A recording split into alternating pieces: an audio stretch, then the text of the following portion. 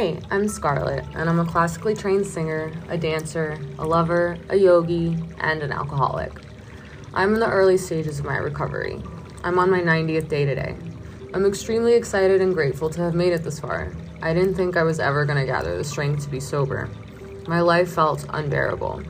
Somehow, I made it here. I'm starting this podcast to hold myself accountable for my sobriety. I know I can't do this alone, and the more help, the merrier.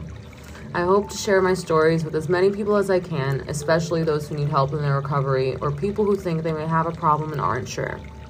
There are also many people who are sober curious, who I fully encourage to try out living the sober life and just see what changes. Will your friends stay the same? Will you find the same things enjoyable? Maybe it'll turn your life into a different direction. I have struggled with my mental health, eating disorders, and a bit of abuse in my childhood. I'm going to be open about my experiences and share my strength with you. You are stronger than you think.